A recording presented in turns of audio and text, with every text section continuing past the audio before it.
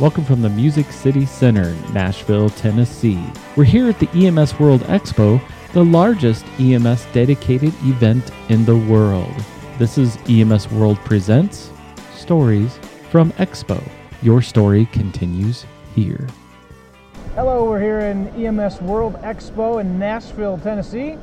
This is the EMS Garage podcast / the EMS World podcast, and I am here with Mike Shoulders. Mike Shoulders.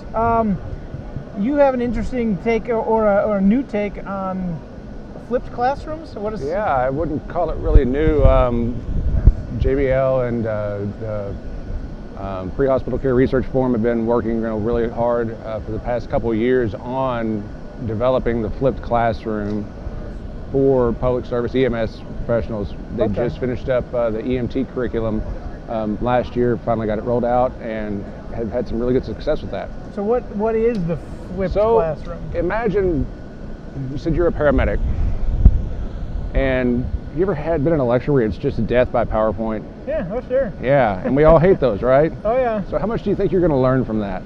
Oh, I don't learn a whole lot when I'm sleeping. Right, yeah. So if you're sitting there snoring and we're going to look at nasaling you, we got to think about how can we get the students back in the classroom, and at the same time give the classroom back to the instructors, because as instructors, there's nothing more frustrating than to have to sit there and spoon feed the students the information that they already have in the book.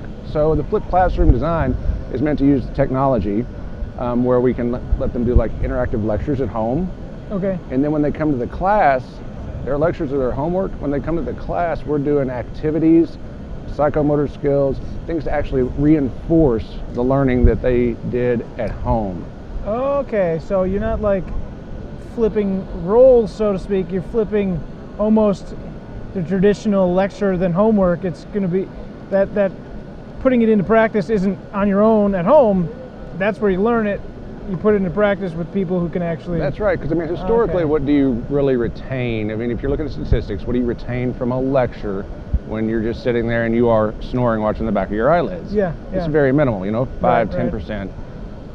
Where if we let them do that part at home, where we have that really low retention rate, and we get them in the classroom where we have a higher retention rate with the psychomotor skills, you hit all three of your learning domains, and you really you get the butts out of the seats. Yep.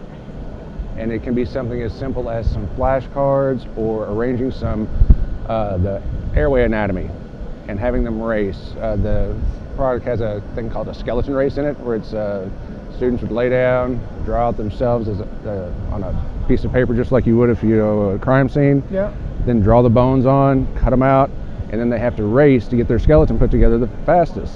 Okay. So, it's that interactive learning. Yeah. Yeah, so, and your retention rate is just so much better. We've seen a lot of good data come out of.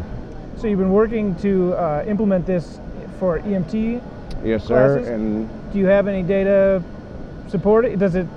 Yes, sir. Yes, sir. We do have some data. If you'll come by the poster number 39, it'll be up, and we can talk all kinds of numbers and things like that. Oh, sure. I look forward to that. What's the next step? Implement for paramedic or? Implement for paramedic, polish EMT, and there's high schools across the country right now that are doing this as well. They're trying to take their schools back. One high school in Detroit was one of the lowest performing in the state. Okay. A progressive, innovative thinker came in and said, let's try this. The students love it. Mm-hmm. They have the ability to listen to like a podcast style lecture on their phones on their way to school, on their smart devices. The school has computer labs where the students can go in after school, before school, do the same thing. And that way when they're in class, you're actually interacting with the students. You're able to help the ones that are struggling. The ones who aren't struggling are doing everything, and at the same time, when we say flipped classroom, the student does kind of become the teacher as well, because the people that actually obtain the information, they're able to say, well, this is why I understand this as well. And so you're an educator, you're making sure that everything is flowing well in that classroom, and you're also just almost facilitating that learning because you've developed the skills You've developed the activities, and now you're letting them do the activities. And who would you rather learn from? Your buddy that you're going through paramedic class with because he kind of thinks the same way you do, or somebody like me who's, maybe my learning style is not different or not the same as yours. Sure. And somebody who knows you on a personal level might know how you're going to absorb that information better. That's exactly right. Yeah. That's very cool. So what's your background anyway? Are you an educator first, or? No, sir. I've been a firefighter paramedic for over 20 years. Okay. And so you said you've been a paramedic for about 10 years, right? Yep, Now you're in the QI role? Yes. So when you've been out on the trucks and you get somebody new, do you ever look around and go, there has to be a better way? We have to figure out something because they're not coming to the street with those necessary skills. So another part of the flipped classroom is, like in our program, we use FISDAP as well. Mm-hmm. And we started using the unit exams and skills tracker. So just like paramedics have to create a skills portfolio, our EMTs do as well. Oh, perfect. So they're having to do, it's approximately 255 skills successfully before they graduate the program. And it's not just teaching them the state or registry skill sheets. We teach them how to put a stretcher into an ambulance, how to take a blood pressure in the back of a truck while it's moving, things like that, how to use a stair chair. Things that when they come out, most of the time you've got students and you've got new employees who are going, they showed it to us in class, but we really never did anything because it wasn't on those skill sheets for the state or registry exam. Oh yeah. So not only did we're preparing the students to be more successful in their career, but we're also taking care of our other customers as educators, which would be the future employers, because we can provide a better product utilizing technology in the flipped classroom method. So is this something you're selling? Are you selling a product or just promoting a process?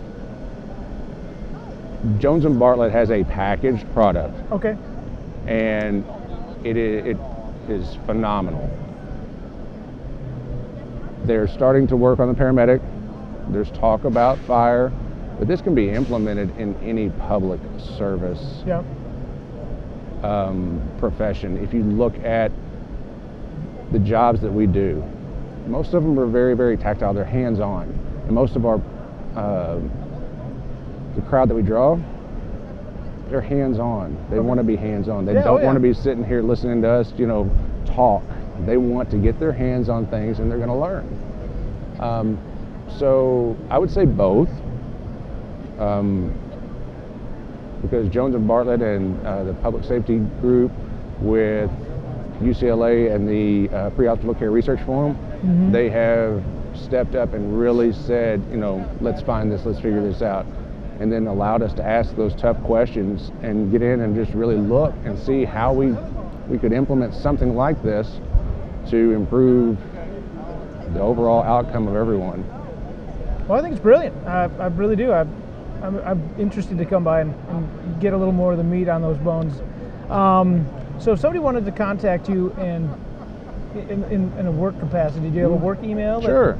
Yeah, they can contact me at mshoulders0005@kctcs.edu. Perfect. Any final takeaways? Do you have, if there's just one thing that you could tell people listening, what would you want them to take away? I would say that just because we've always done it that way does not mean that it's the way that we should be doing it. Those are some of the most dangerous words in our profession. We can look at this flipped classroom in a number of different settings. There's nursing that does the flipped classroom. I know that Vanderbilt and several of the larger universities, they use the flipped classroom in many of their classes. If you see something that will work, try it out, ask around. Feel free to pick up the phone and call us. We have a huge network of educators that want to advance education, and we want to make it better for the students that we have coming in. Because we overall, our profession is, needing providers, quality providers. Yeah. And we need to figure out how we can draw and maintain and then retain all of these future employees. Yeah, I agree. All right, well, thank you so much for coming and talking to me today. I appreciate it. Aaron Gutzman, and this is the EMS World Podcast / EMS Garage Podcast. For more information, click on the site and keep perusing more videos.